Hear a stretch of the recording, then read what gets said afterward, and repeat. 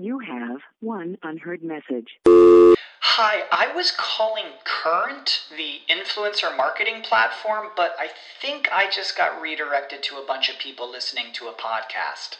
Well, anyways, I was calling Current because I was told they could help get my brand set up on TikTok Shop, and even build out an affiliate program of content creators promoting my brand, and even have those content creators go on live streams and promote my product there. Wow, I could really use Current. I also heard that the brands they work with are making millions in sales. I guess I'll just go to their website at current.tech. Hey y'all, Darius Rucker here. You know, a lot of people ask me, what inspires your music? And one of the big things is a strong sense of place. That's why I love my home state of South Carolina and want to share the awesome things it has to offer. From the beautiful mountains down to the sunny coast, it's got it all. Not to mention two of my personal favorites, great golf and amazing food. Come see why I love this place. Visit discoversouthcarolina.com. You did something for the first time.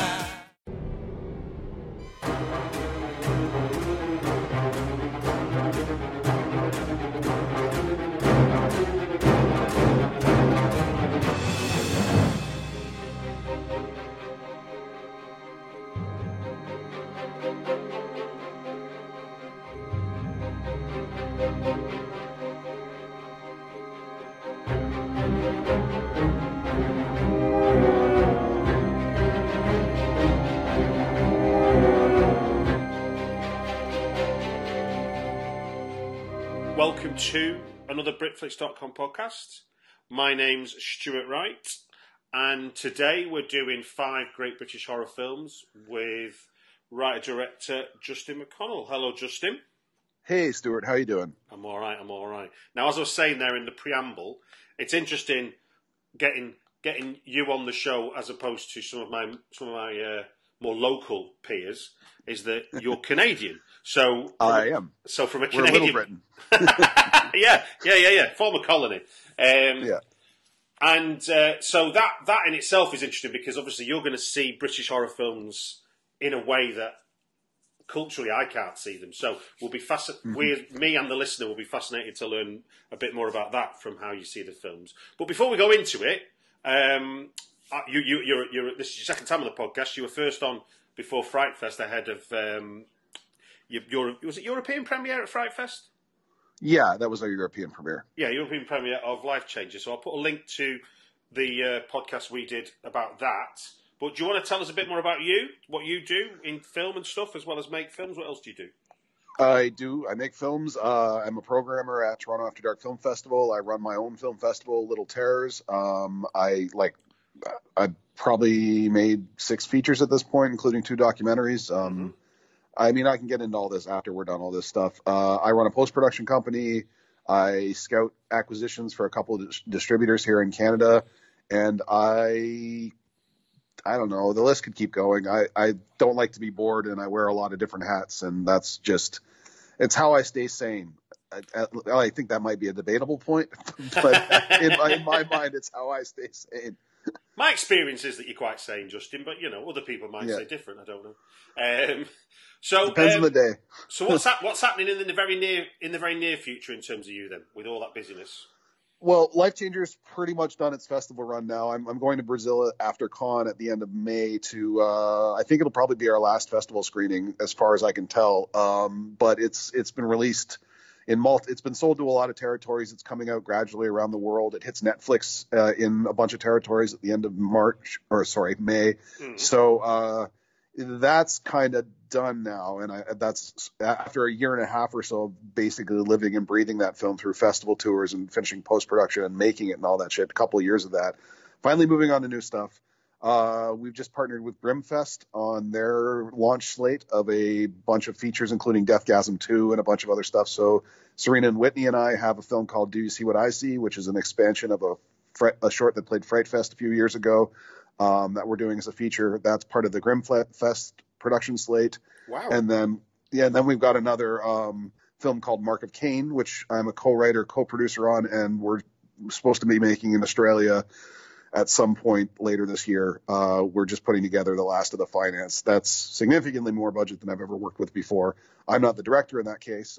This guy Serhat Karate is, but it's because it's a fully Australian production, and we it is what it is to put a high level of budget together. It's based on a book by an author named Michael Prescott. His real name is Douglas Borton. It was originally published under that name. It's a book called Kane. Yeah.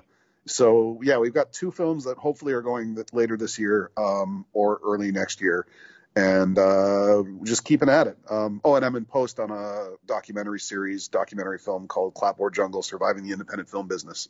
Oh, really? I've been shooting interviews since 2014.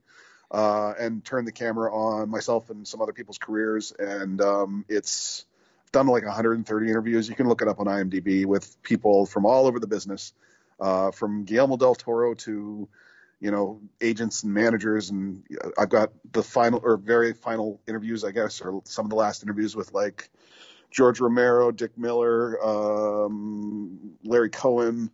Like I've been sort of just collecting gradually and paying for it out of my own pocket, and now it's finally finishing post. And I'm teamed up with Kevin Burke, who did 24 by 36, to do that. I feel like I'm plugging a lot before we get into this. No, that's cool. No, it's good. No, it's good. It's good to just talk about what you're up to before we do. I think it's safe to say that you're more than qualified to cast your ruler over British horror films. So we'll jump in, but before we do, I'll just explain the rules to anyone that's coming to this for the first time, so they understand the format, and it's obviously a nice reminder for yourself. We're going to talk about 5 British horror films. I'm going that Justin's pre-selected. It's not about defining what is the greatest. I'm not using this show to form consensus, because that would just end up being sort of a repeat. I couldn't do it. There's no way. My list was 25 films, and then picking 5 was like pulling teeth. So, yeah, please exactly. go ahead. As for a film fan, that's true. But I think in terms of whatever the world of consensus likes to say, there's a list you can go on. You can go on, say, BFI or Empire, and there'll be a what you might call a kind of agreed list of what is the greatest British horror films. But liking a film is a subjective thing, so I want to know what British horror films people find interesting, and then we talk about why they think they're interesting. So I can, through this podcast, shine a light on the canon of British horror films that exists out there. So we're going to do your 5. They're going to be in reverse date order, oldest to newest, and looking at it and giving people a sense of what we're doing. We're going to straddle 1960 all the way to 2009 in 5 films. So that's some journey.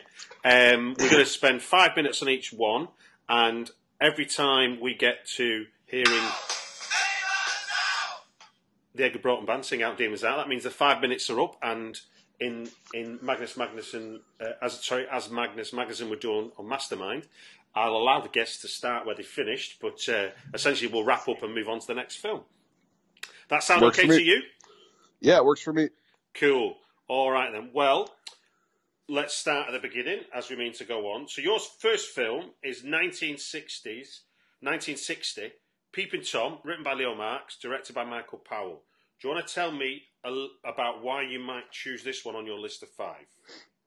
Well, I first saw it, I think, in the early 2000s, after I'd left my hometown and gone to university, and it was available in their library. And I'd heard about it for a long time as one of those notorious, very controversial horror thriller type of films. And then I watched it, and first of all, I loved it on just a film level. It's so well shot, and it's so ahead of its time in terms of like the pacing of the editing, and it's a very, very gorgeously shot film about a very, very disturbed and dark character. And I think it's pretty ahead of its time in that way too, because it's almost like a docudrama approach to somebody who knows, they even say it, they know they're crazy, but that almost makes it worse, because somebody who says, oh, I know I'm crazy, they're justifying it to themselves that no, they're working through their own sort of demons through their art, and then it almost comes back around to the point where they become a murderer. Because the lead character in it, he, in a very sort of overt kind of way, he had a really tragic upbringing, and it sort of warped his perception on women and on people in his life, sort of leaving him. He even said, there's a line in it at one point where he sort of says something like, whatever he shoots, as in whatever he puts on camera, he always loses. So there's this sort of tragic undercurrent to it. But in a lot of ways, that happens because he kills them. Because he has this, his camera, his tripod essentially has a removable piece, and then it reveals a blade. So I think the creepiest thing about it to me, and the reason that it stuck in my head in the same way that Henry Portrait of a Serial Killer would stick in my head or something like that, is how voyeuristic it is when he kills someone. Like, he puts the camera in their face, and it's almost like he's recording from the moment of disbelief to the moment of pure terror as he gets closer to them with the blade, and they're just sort of frozen in fear, which I'm sure a lot of people would be in the face of death. I mean, there's always that sort of idea that, oh no, if somebody walked toward me with a knife, I wouldn't freeze like a deer in headlights. I would run, I would kick them, I would do whatever. And I think some of our instinct is the opposite way. It's almost like, I can't believe this is happening. I can't believe this is happening. And then it's just abject terror.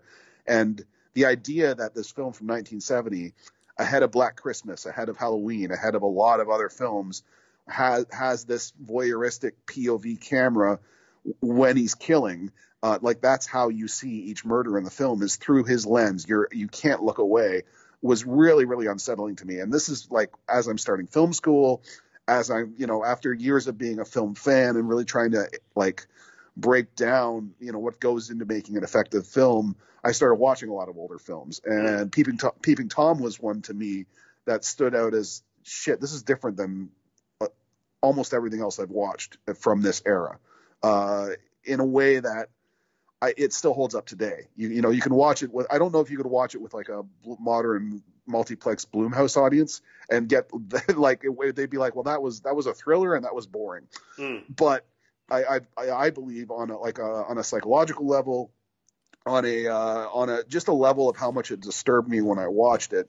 And it took me, 19 years to watch it again, because I just rewatched it yesterday, because my DVD finally came in. I ordered it 6 weeks ago prepping for this podcast, and it finally came in yesterday. Wowza. Rewatching it, I went, oh, I know the other reason it worked is because it was even though it's 1960 and the sets are way different, it was almost like an expose on the behind the scenes of filmmaking and things like that, and how an artist, and I do this myself, their own inner demons they'll put into their art to get rid of them. But in this case, it's almost like the demons took over, and so the art became this murderous thing for him. What do you think is what do you think the power of in cinema, where it puts you in the POV of the killer? Because obviously he's not a hero. There's no redemptive arc to this movie, is there?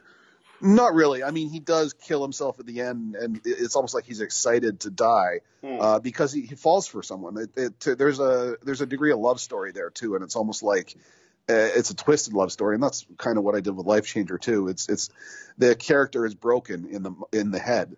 They're not a sane person, so the redemptive arc that he has, it's not really there if you really think about it.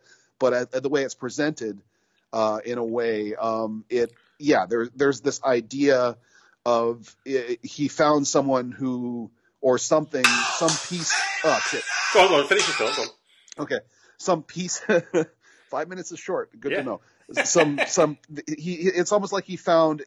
It's not like he found love. It's almost like he found something he could hold on to. That's an excuse for him to end all the damage he's causing.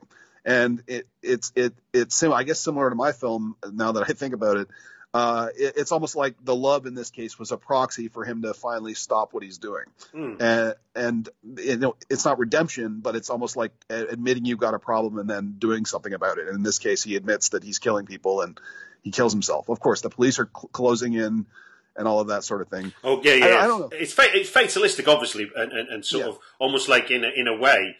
The way the film starts, you could argue it's almost like Manifest Destiny, isn't it? It's like he can never really be happy. If you're a multiple killer, then you're on the road to ruin, aren't you? Yeah, and if you're basically seeing through his perspective through the entire story, I think there's a little bit of wish fulfillment is the wrong word, but it almost allows you to. the same way as if you play like a first-person shooter video game or something like that. There's a catharsis there. This is how it might be, but I'm glad I'm not like this sort of thing. Now, we're racing forward 24 years from Peeping Tom to 1984 for The Company of Wolves. Now, I was a kid at the time when this come out, and as I remember it, it was a big deal when it come out, but also it was a film that a lot of people love to hate, and in the great tradition of things that people love to hate when they initially arrive, it's grown in its credibility over the years. You know, the longer it's been around, the more it gets seen as being a better work of art than it was when it first arrived on the scene. Sorry, go ahead. I was just going to say, and so it's interesting now that it definitely has got its place in British film history, and obviously therefore British horror films. I was just going to add as well that it was interesting you picking this film. You're the first to pick it, so I was kind of looking around to see what I might find, and it was interesting seeing that Angela Carter was the writer of it, coming from a story of her, then to write the screenplay with director Neil Jordan. But this last year, as I could see on IMDb, a feature-length doc has come out about Angela Carter of Wolves and Women, featuring the thoughts of the likes of Margaret Atwood and Salman Rushdie. So clearly there was a literary mind that was coming to film, and maybe that was something of what maybe people were reacting to when they saw the movie, who might not be used to some of the tropes that she would have brought to the kind of fantasy horror world. But yes. That's me summarising it as I remember it. But tell me, as a Canadian filmmaker and film lover, what is it about Company of Wolves that makes you pick that one in your 5? Well, the funny thing is that I had no idea that it was hated when it came out at all. I had no exposure to that. I think the reason I watched it very young. I was born in 1981, so I was 3 when it came out. So I watched it on VHS, and the thing that drew me to it was the amazing poster art or the cover art on the VHS tape with the wolf coming out of the person's mouth, essentially. I was always like, what is that film? So when I eventually finally got to see it, I'm completely divorced from the original release, and I do think a lot of great films do get hated on their initial release because they're either ahead of their time or they're just so different to everything else that's in the cinema or in the cinema at the time. Exactly, I think that's what it was more than anything else. Yeah. Because it does have a very literary approach to storytelling. In a way, the story is almost a turducken of a story, in that it's a story wrapped in a dream framing device, and then within the dream, there's an anthology wrapped in that story. So it's not there is no direct line from start to finish with this story. It has this almost dreamlike quality, and like a dream, it's cohesive only on reflection, and not necessarily while watching it. So I could see a lot of people being lost. It's like, okay, why are you telling this story? And now what's with the dinner table scene with everybody turning into wolves? It's told narratively. So somebody's actually telling these stories, whether it be Angela Lansbury or whoever else, but it's not like it's about a girl who goes into the woods and then she's taken by, you can't really summarize it in that way because of the dream logic the film has to it.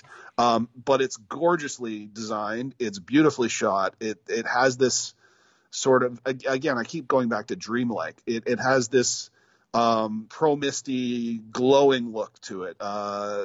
It's meant to give you a reflection of something that half remembered almost. And the cast is really great. The werewolf transformations are some of the most unique I've ever seen put on film, and as a kid disturbed the living fuck out of me because the idea of you having to tear your own skin off to let the wolf come out from inside was just it's such a visceral thing, and the rest of the film isn't quite as visceral. And so when it does happen, it sort of is a gut punch. But it's a horror film, but through the way of a Grimm's fairy tale, through like it gets really, really, really dark, but it's almost bittersweet by the end. And I was going to say, the way you were talking about it kind of makes me think now. I never thought of it when you said before about it doesn't seem to hang together when you watch it, and then after you think about it, you realise where the joins are. I remember 2015's Tale of Tales has a similar quality, which obviously... that film's good. Yeah, do you see what I mean? It has that similar kind of playfulness which fantasy storytelling can have. Yeah, it plays with form, it plays with structure, and you almost have to. And this is another reason a lot of audiences hate films like this in a lot of ways, is because any film you watch and then later on you really only get it because you have to sit down and actually think about it. And a lot of audiences, and I'm not trying to minimize an experience of a film watcher here, but a lot of people walk out of the cinema and they're like, okay, let's get drinks, instead of like unpacking what they've seen, and especially if it's something that was. Going over your head is something that happens with a lot of films that are impressionistic and something you have to analyze to really like the movie is, to me, is like a metaphor for sexual awakening and coming of age and like coming into your own, because by the end of it, and again, there's a spoiler, obviously you got to worry about spoilers, so to some degree, but the movie is 40 years old now. No, I think when we're doing a celebration of films, we can assume that people are tuning in to hear your thoughts. Okay. So please don't worry about so by the end of it, within the dream itself, by the end of it, you realize that because the whole thing is like a Little Red Riding Hood meta, like that's the structure of the film to an extent, like a disturbing Little Red Riding Hood.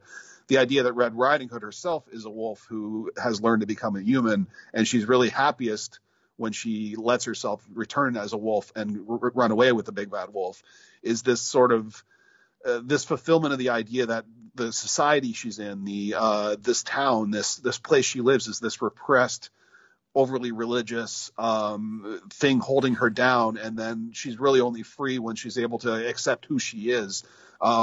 It is a really, really powerful theme. Go on, finish. Go on, come. Really powerful theme, and then when we come back to the real world where she's having a dream and the wolves jump through her walls and jump through her window, it's almost like adulthood comes crashing in on her.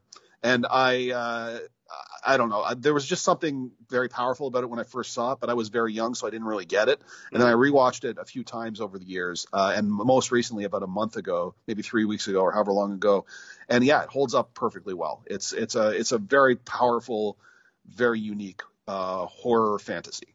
No, and I think that's what this. I mean, look, it was funny you talking about that idea of let's go for a drink after you see a film. I mean, when I was just a student, I remember going to the Louvre in Paris and not caring, because obviously we were just killing time. We weren't really that bothered about what the tourist things we were doing.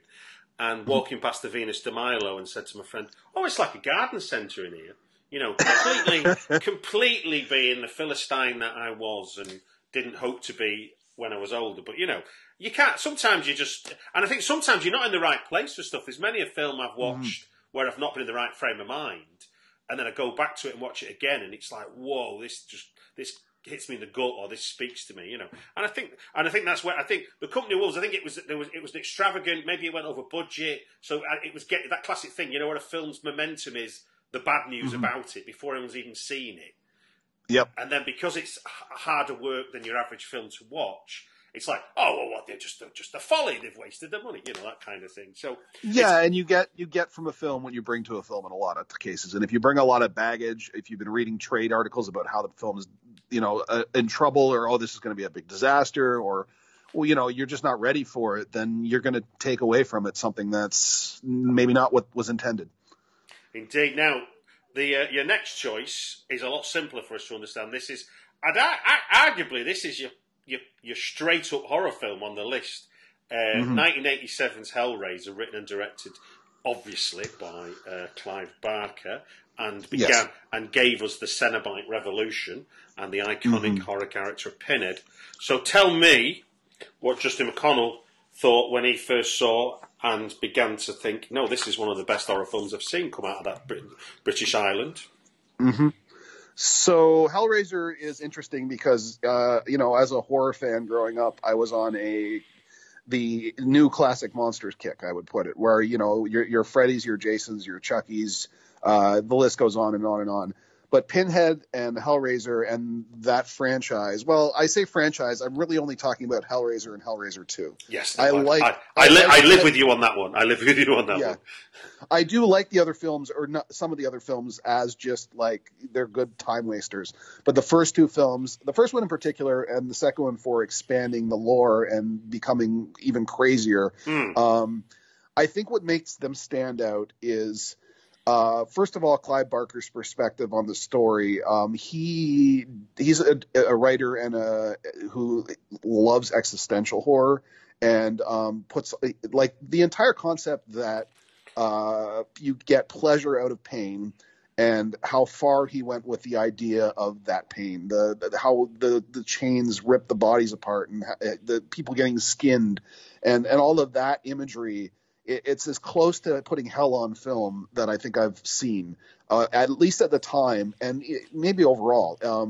The concept that there's things living outside of our world that are not necessarily evil, they're definitely not good, they just are. It's what they do, it's their purpose, and that there are doorways that you can sort of bring that world to you for whatever purpose, that being the lament configuration, the puzzle box, that sort of thing. It was just such a unique horror idea, and it was like nothing else that I'd seen at that point. It made the villain in Hellraiser, the first one, and even the second, it's not Pinhead. Pinhead is he's like a day worker for hell. I mean, he does a job, he fulfills his purpose, he does it well, he takes pleasure from it. But in the first film, Frank is the villain, of course, yeah, and Julia is the villain of the second one, and the Doctor obviously are the villain. And it's almost like the real evil in the Hellraiser films come from human desire and human the darkness in the human soul. We're a problematic bunch of people, aren't we? Yeah, exactly. But it's just it's totally straight faced. It doesn't joke at all. It is just pure darkness and pure like tension. That movie. The first one in particular, but this I would almost fold the second one into it. You could watch those two films back to back, and it feels like 1 3-hour descent into hell. They're both very strong, but it's it's fucking disturbing to the point where even though it's fun, and even though it's got like that big monster thing, and there's creature stuff and all that sort of thing, and in both films, it plays with the tone of horror so differently than any of those other sort of like new classic villains, the Chuckies and whatever else, that it's in a league of its own. And I don't know if that's a British sensibility. I don't know if because I'm not British, I don't know if it's just the tone is so deadly serious because he set out to make him and his team, and Bob. I think that's definitely Clive Barker, because I mean, because there's I think as well there's a layer of obviously pitch tar black humour going on as well. Yeah, there is.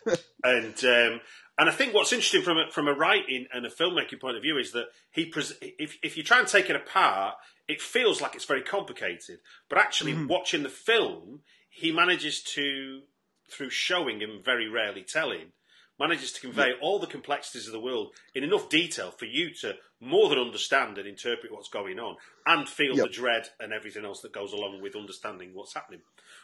Yeah, I love that sort of storytelling where the story itself is actually rather simple, but the bigger world, the implications of the story are massive. And you gradually unveil that as time goes on. And in the first one, you get a hint.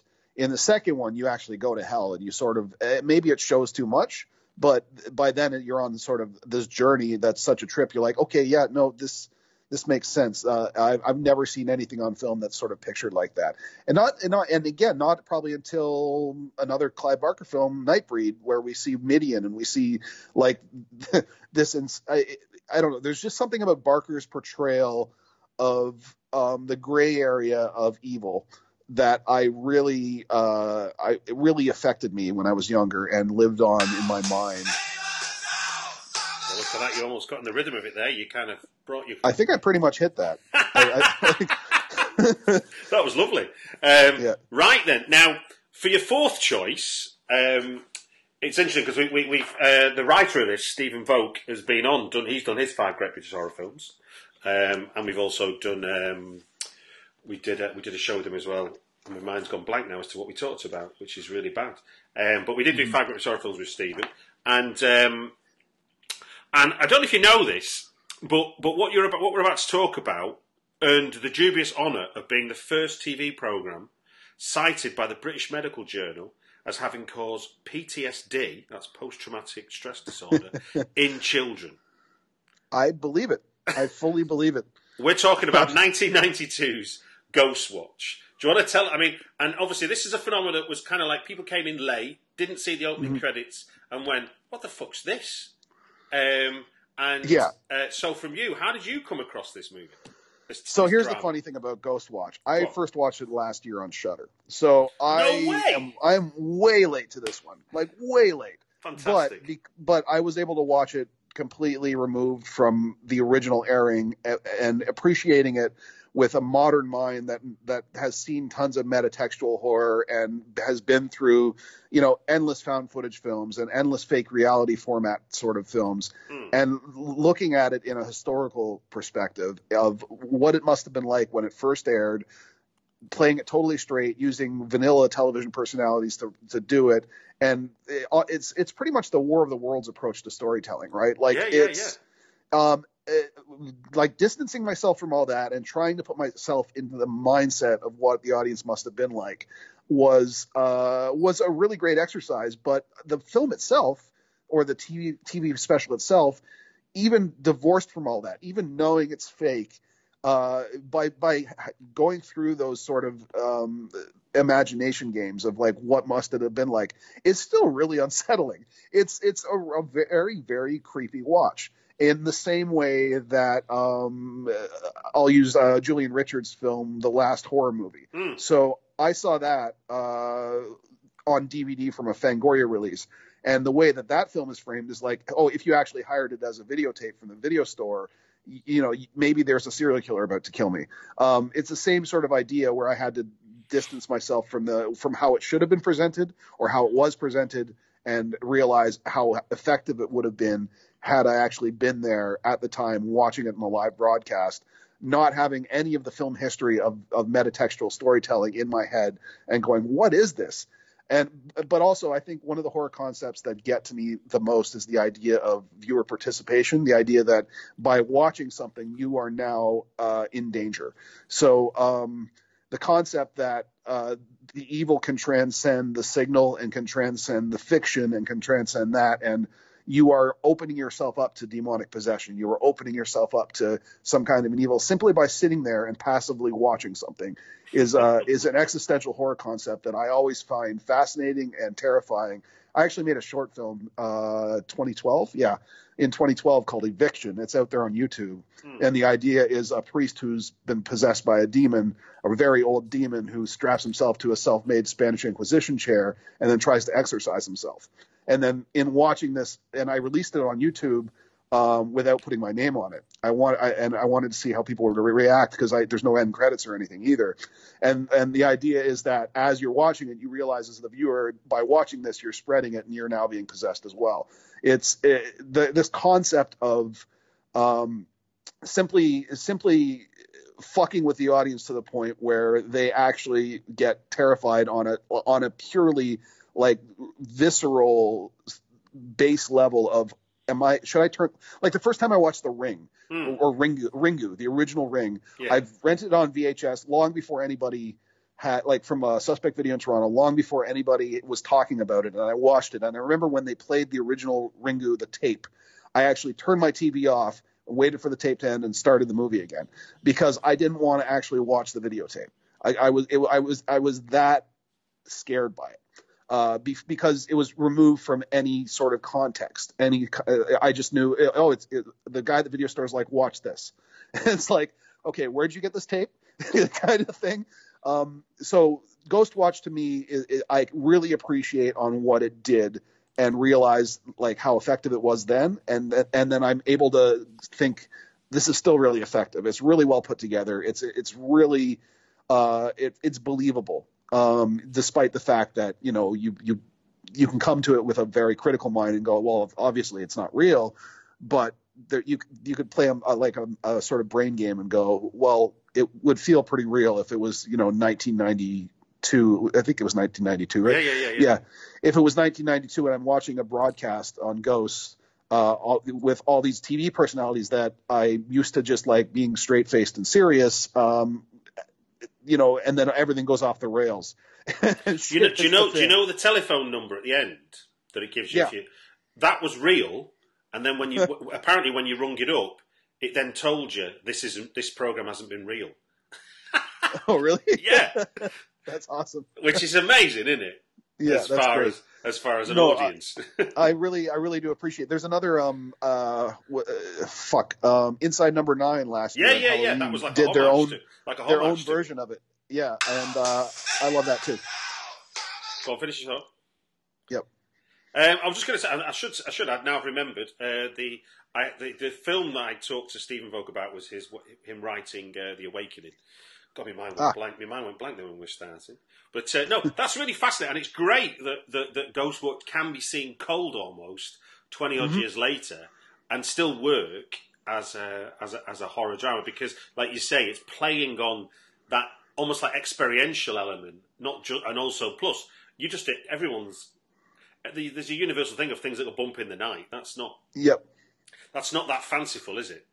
No. I mean, I remember one time hearing somebody say, if you want to prove, if people who are like, oh, it wasn't very scary, it's like, well, all right, when you finish watching it, switch all your lights off and walk around your house in the dark. Mm-hmm. That's quite often. It's easy to protect yourself because often what you can't see, what you can't really touch, is really. I mean, I'm terrible for the things that go bump in the night and the scary things. Give me a Jason or a Michael Myers any day of the week. You know what I mean? It's like they're just silly monsters that I can differentiate the fact. But Ghosts is always like the minute you finish watching something that's got a supernatural element to it, you're like, yeah, that if this really is real, then I can be easily scared. But as a horror fan too, as a fan of being scared, you look for things that could actually put you in that mindset. And sometimes it goes a little bit over the line where you're like, oh, fuck, I fucked myself up this time. But that's part of the fun is the idea that like, I didn't sleep well for a couple nights. God damn it. Well, no, the most extreme example of that was as before I knew it was fake, was seeing one of the human guinea pig stuff on a bootleg VHS. Like in Britain, we had very sort of draconian laws in certainly in the late 80s, early 90s. Yeah, the video nasty cycle. Filling the video.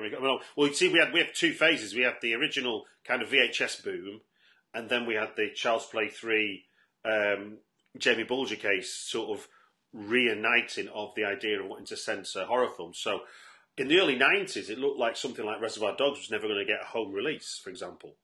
Huh. So to get that on VHS, you had to go to, basically where you might get porn from, so to speak. And a friend of mine got one of the Human Guinea Pig series, human guinea pig.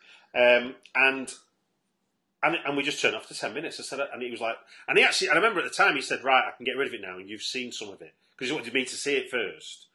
And it was a few years later I got to read the head press book, Killing the Culture, which is a sort of look into whether snuff and mondo movies really exist. Mm-hmm. And in it has the court case where they basically show the actress who's in a few of the Guinea Pig series films. And it's like, well, she can't be killed every single one of them, can she? And it's like, because they just basically noticed it's the same actor being killed. And you're like, wow. But it was so real, and I've never felt that because you've watched horror films with lots of buckets of blood and gore, and you go, "Wow, that's real! Look at the flesh tear!" Day of the Dead or some Sam Raimi thing or whatever, and that kind of stuff. And you're like, and then to be confronted with something that just felt like someone had put a camera in a room, and it's a woman getting the shit beaten out of her by men dressed in black. I was like, "What the is this?"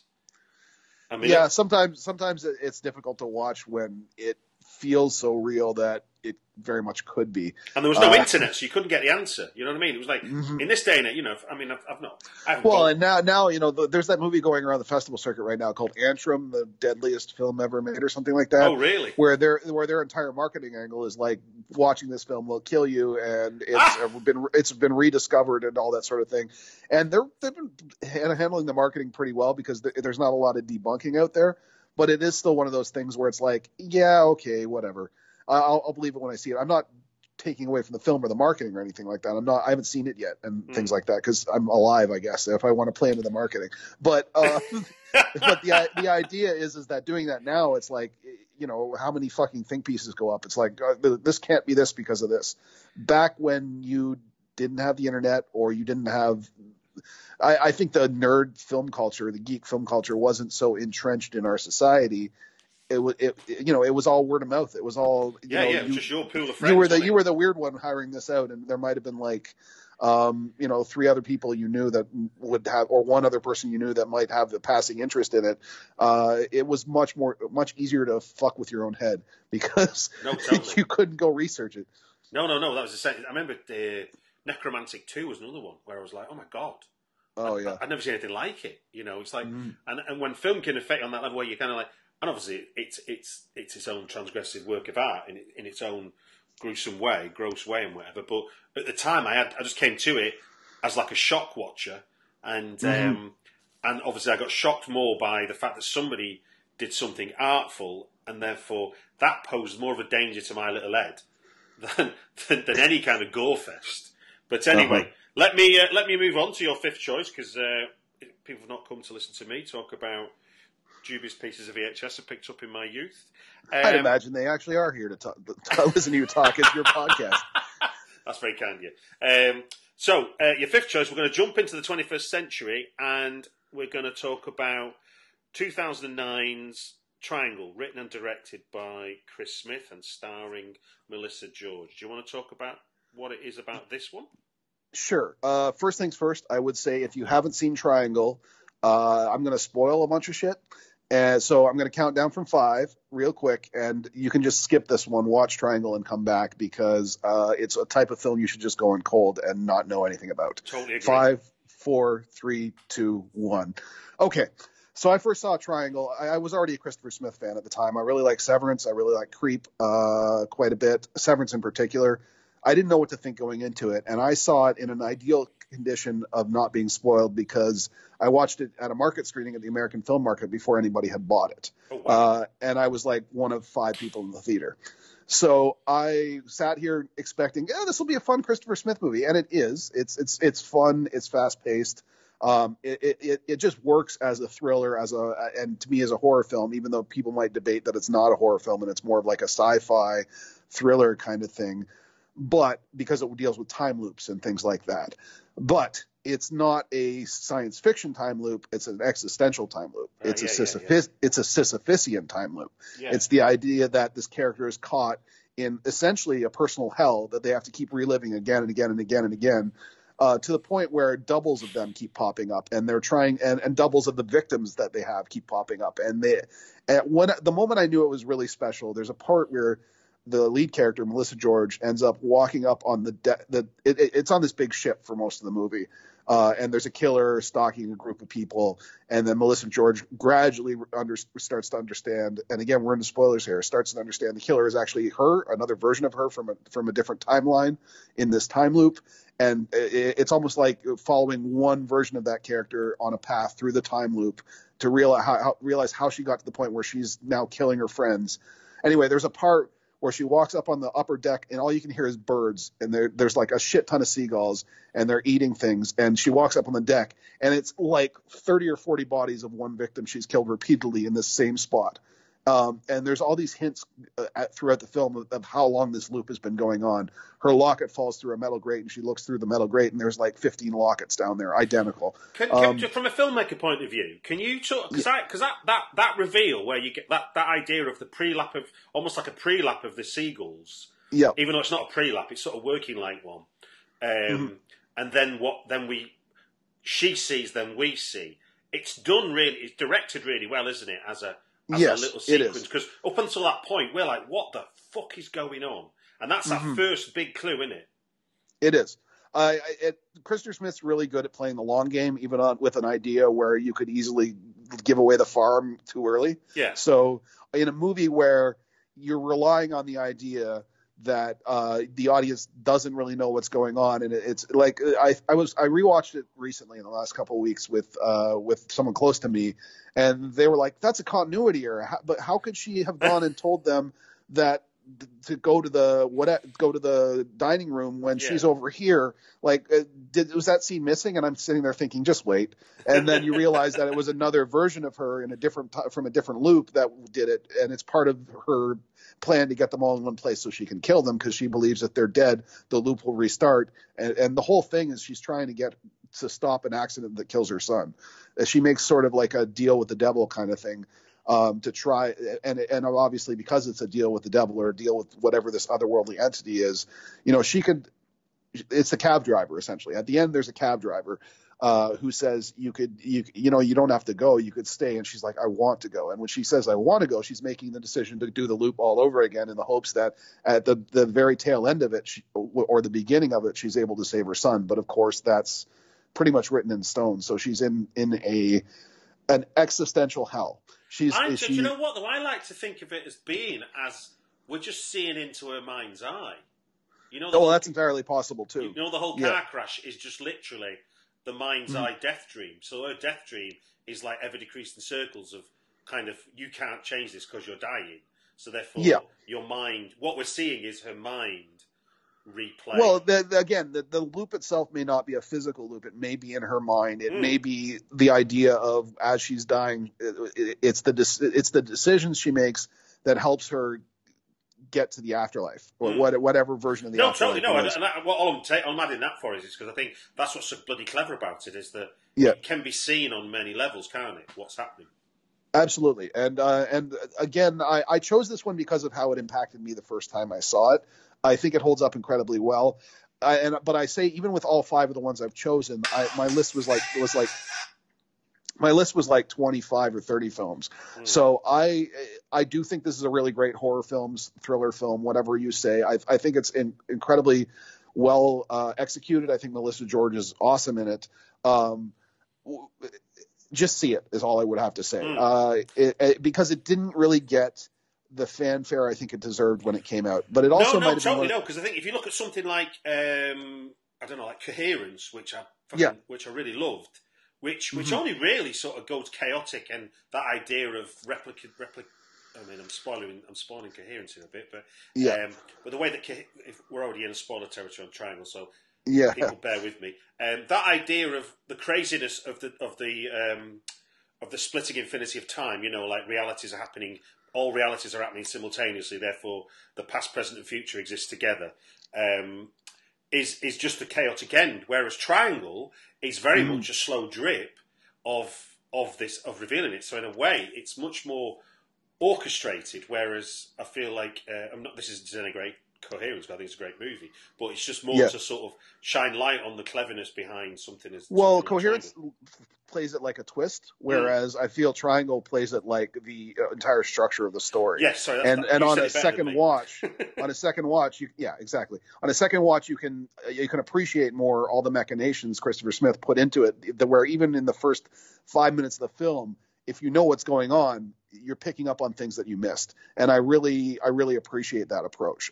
But again, I think this might be a film that I don't want to say it went over anyone's head, because it's presented cleanly enough that you understand what's going on, but it doesn't give you any answer as to exactly why it's going on. If you don't pay attention to all of it, you will be left wondering why you don't maybe get a solid answer, even though by watching it all, there are tangible logical reasons as to why what's going on is going on. And to be honest, I mean, I've been lucky enough. I've had James Moran on talking about the writing of Severance, and if I ever get the chance, I would love to get Chris Smith on to talk about Triangle, because he's got that movie The Banishing coming up. You might be able to get him on to help promote that or something like that. Indeed. But I probably want to talk about that. But like another time, I'd love to do, because he wrote and directed it. It's that idea of being in charge of all of it, and it being such a.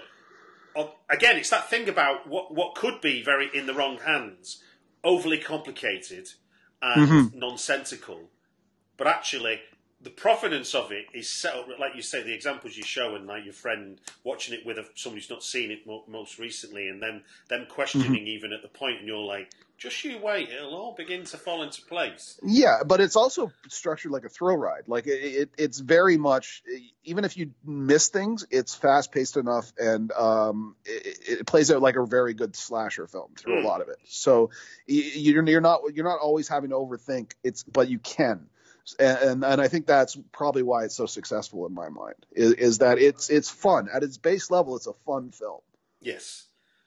So we're done. Yeah, I was going to say. So let ask. Go on. Though, can I list the others on my list really quickly? Just because I believe these films are just as worthy. No, give us a shout. Just as worthy. And okay, so Dog Soldiers, The Descent, Shaun of the Dead, Kill Less, Severance, Wilderness, The Children, American Werewolf in London, The Last Horror Movie, Living Death at Manchester Morgue, Evil Aliens, Mum and Dad, The Innocents, The Wicker Man, Straw Dogs, Attack the Block, Paper House, My Little Line, Extra. Those are the ones that didn't make it, but are just as good as anything I just said.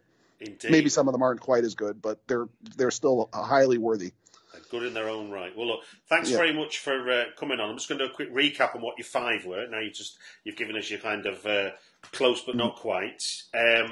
So we got 1960s Peeping Tom. We got 1984's The Company of Wolves. We got 1987's Hellraiser. We got 1992's Ghostwatch, and we've got 2009's Triangle.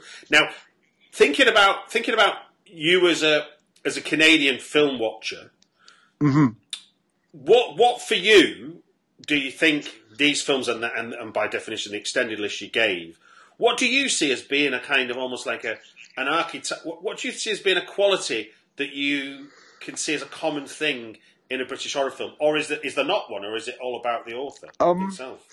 I mean, they're all very diverse films, and it is. I do believe that almost everything I've listed are very singular visions of people. They're films on their own terms without too much outside interference. And one thing I would say is archetypal of British cinema in general. Even though you have government money in it, even though you have there's state funding and all that sort of thing, I don't look at it and British cinema and go, okay, there's the hand of all the financiers. I genuinely believe that the majority of the British film I've seen feels like this is the idea, this is the story we wanted to tell, and we're telling it in the best way we possibly can. I mean, there's definitely bad British film out there, of course, but of the stuff that stands out to me, the stuff that is usually quite, you can see the hand of the creator in it, and that hand doesn't seem to have been manipulated by outside sources. I think part of the reason I enjoy British cinema and British television, and because I love British TV in a lot of ways, going way back, is the idea that it doesn't seem to matter that the idea isn't overly commercial. It still finds its voice and its viewership, despite something being like fucking weird. Like I think of a series like Ideal, the Johnny Vegas thing. Yeah. And I'm sure that show has its detractors, but there's no way that show gets made in the States. Like it's such a singular, like with Cartoon Head and fucking Psycho Paul and all that shit. There's no way that those characters, maybe now it might, but back when that was first launched, it wouldn't make it past a pilot, and the pilot would be awful. But with the British sensibility and the idea that it's like one writer, it's not like is that a thing about how, I mean, because Ideal is essentially kind of morally repugnant, isn't it? If you it's awful. if you take it apart piece by piece. No, it's a great show, but like it's yeah, I mean that in a positive way. You guys go to dark places that other people don't dare, I think, and make it funny. Yeah. I don't know. It's hard for me to pinpoint because everything's so individualistic. No, but I think that's. I mean, it's weird for you to pick that as an example. But yes, I can see. I mean, I'm from Manchester, which is where that's set as well. So for me, that doesn't just resonate as a kind of very English British thing, but also it's the idea that someone can make a show so also regionally specific as well. You know, you live in Canada, a friggin' huge country. I live in Britain, which is tiny, wincy, teeny weeny, and yet if you made that same show and set it in London, it'd be a very different program. It would have a different feel entirely. Yeah. So it's interesting for you to pick on something that's also got such a regional bias to it, as well as a national one. So yes. But again, I could say the same thing about like Korean cinema or something. How there's an identity to those films that is different than anything that comes out of the U.S. or anything that comes out of even Canadian cinema, right? There's something odd about a lot of the movies we make, and I think it's just the perspective on life and the road to getting a film made in these different countries, these different regions, is different enough that people, particularly in Britain, particularly in Korea, particularly in these sort of like state funded, but Korea, a lot of their films are supported by like companies owned by grocery store chains and shit. But the point being is that it doesn't feel like there's a hand of somebody watching the pocketbook in a lot of the stuff that gets made. But also, though, Justin, I think the other thing there is that, and this is a similarity that Canada and UK both share, is that we obviously speak English just like America does. And, yes. And because of that, we get such a volume of American product, whether that be TV or film, that just to make a facsimile of what America's already doing, what's the point? Is almost like, yeah, what's the point? I mean, obviously, you've got the kind of French Canadian thing, which is obviously its own unique thing anyway. But the English speaking part of Canada, people must go, well, there's already got that, so let's do something so specific, culturally specific, that it at least has its identity. Because if you make a French program, no matter how much it copies, say, the structure of The Wire, they're speaking French or German or Belgian, whereas we make it, and if it follows the structure of The Wire, people go, oh, that's just the British version of The Wire. Yeah. Because it's not in a foreign language. Although it often goes the other way. Oh, that's an American version of X, like True. Whatever. I remember when they tried to do the American version of the IT Crowd. Do you ever see that pilot? No, I didn't know. Oh, my God. Talk about missing the point entirely. Well, now you've mentioned it, I'd love to see the American attempt at Ideal, to be honest with you. Was there an American attempt at Ideal? Oh, no, I'm saying I'd love to see it, in terms of... Because Shameless happened, and that was kind of odd to see that. Yeah, it was on. But it was a hit. Like, the American Shameless is a massive hit. Yeah. I don't know. I do feel it's something to do with individuality, though. It's something to do with, like, people, whatever the upbringing was, whatever, a lot of your writers coming up through the Blitz and stuff like that, and after World War II, the writers in the 60s and 70s and stuff like that, there's a lot of anger there. There's a lot of, again, the art that's created out of the strife of the society at the time usually reflects the anger or the pressures of the society at the time. So I think anti-establishment is a very, very big trait and value that we put on entertainment. I think if you're not, it's almost like knocking society is part of our freedom, if that makes sense. It's like we know it's crap, but we like this is why we think it's funny as well. Oh, it's freedom through entertainment, right? It's but you could also get into the Vonnegut player piano side of that too, and going like, as long as the audience is entertained and they've got the nice TV in their house and the proper appliances, then the government's free to do whatever the fuck they want. We got Ballard to tell us that. Yeah, that too. Well, look, sir, I'm going to wrap up now. Just very quickly before I do, remind us what it is. What have you got on the horizon then?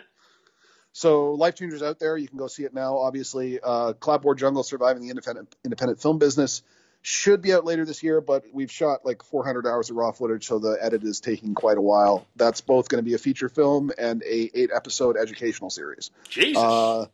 Yeah, it's just there's too much footage for one film. And anyway, and then we've got 2 more films that we're supposed to be going to camera on relatively soon. Do You See What I See and Mark of Cain?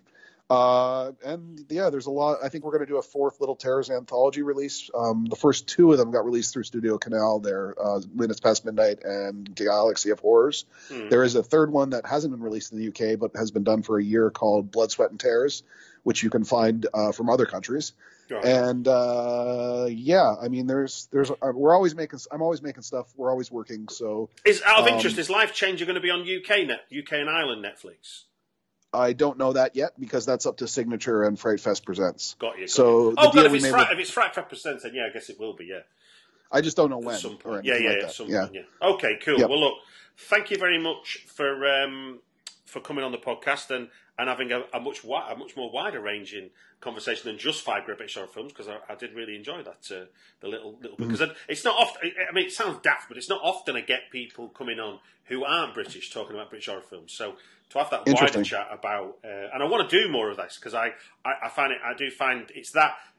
I get, it's that thing about Gouloir cigarettes are much more exciting than Benson Hedges, or like when I was a kid smoking, Marlboro was somehow exciting, they all still give you cancer, but, because it was foreign, it had some edge to it. But, thanks for coming on the podcast and thanks for giving us your time.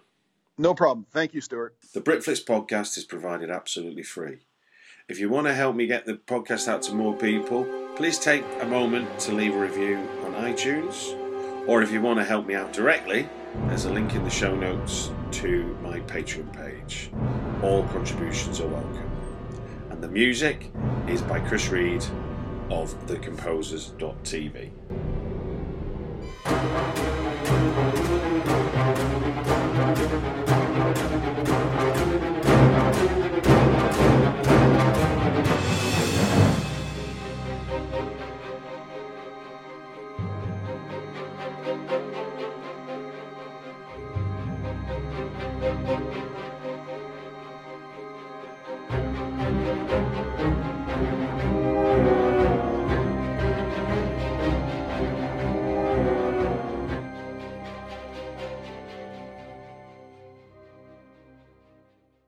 Hey y'all, Darius Rucker here. You know, a lot of people ask me, what inspires your music? And one of the big things is a strong sense of place. That's why I love my home state of South Carolina and want to share the awesome things it has to offer.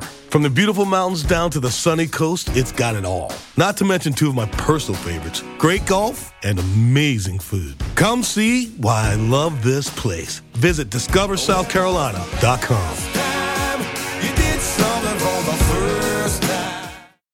When you need mealtime inspiration, it's worth shopping Kroger, where you'll find over 30,000 mouth-watering choices that excite your inner foodie. And no matter what tasty choice you make, you'll enjoy our everyday low prices, plus extra ways to save, like digital coupons worth over $600 each week. You can also save up to $1 off per gallon at the pump with fuel points. More savings and more inspiring flavors make shopping Kroger worth it every time. Kroger, fresh for everyone. Fuel restrictions apply.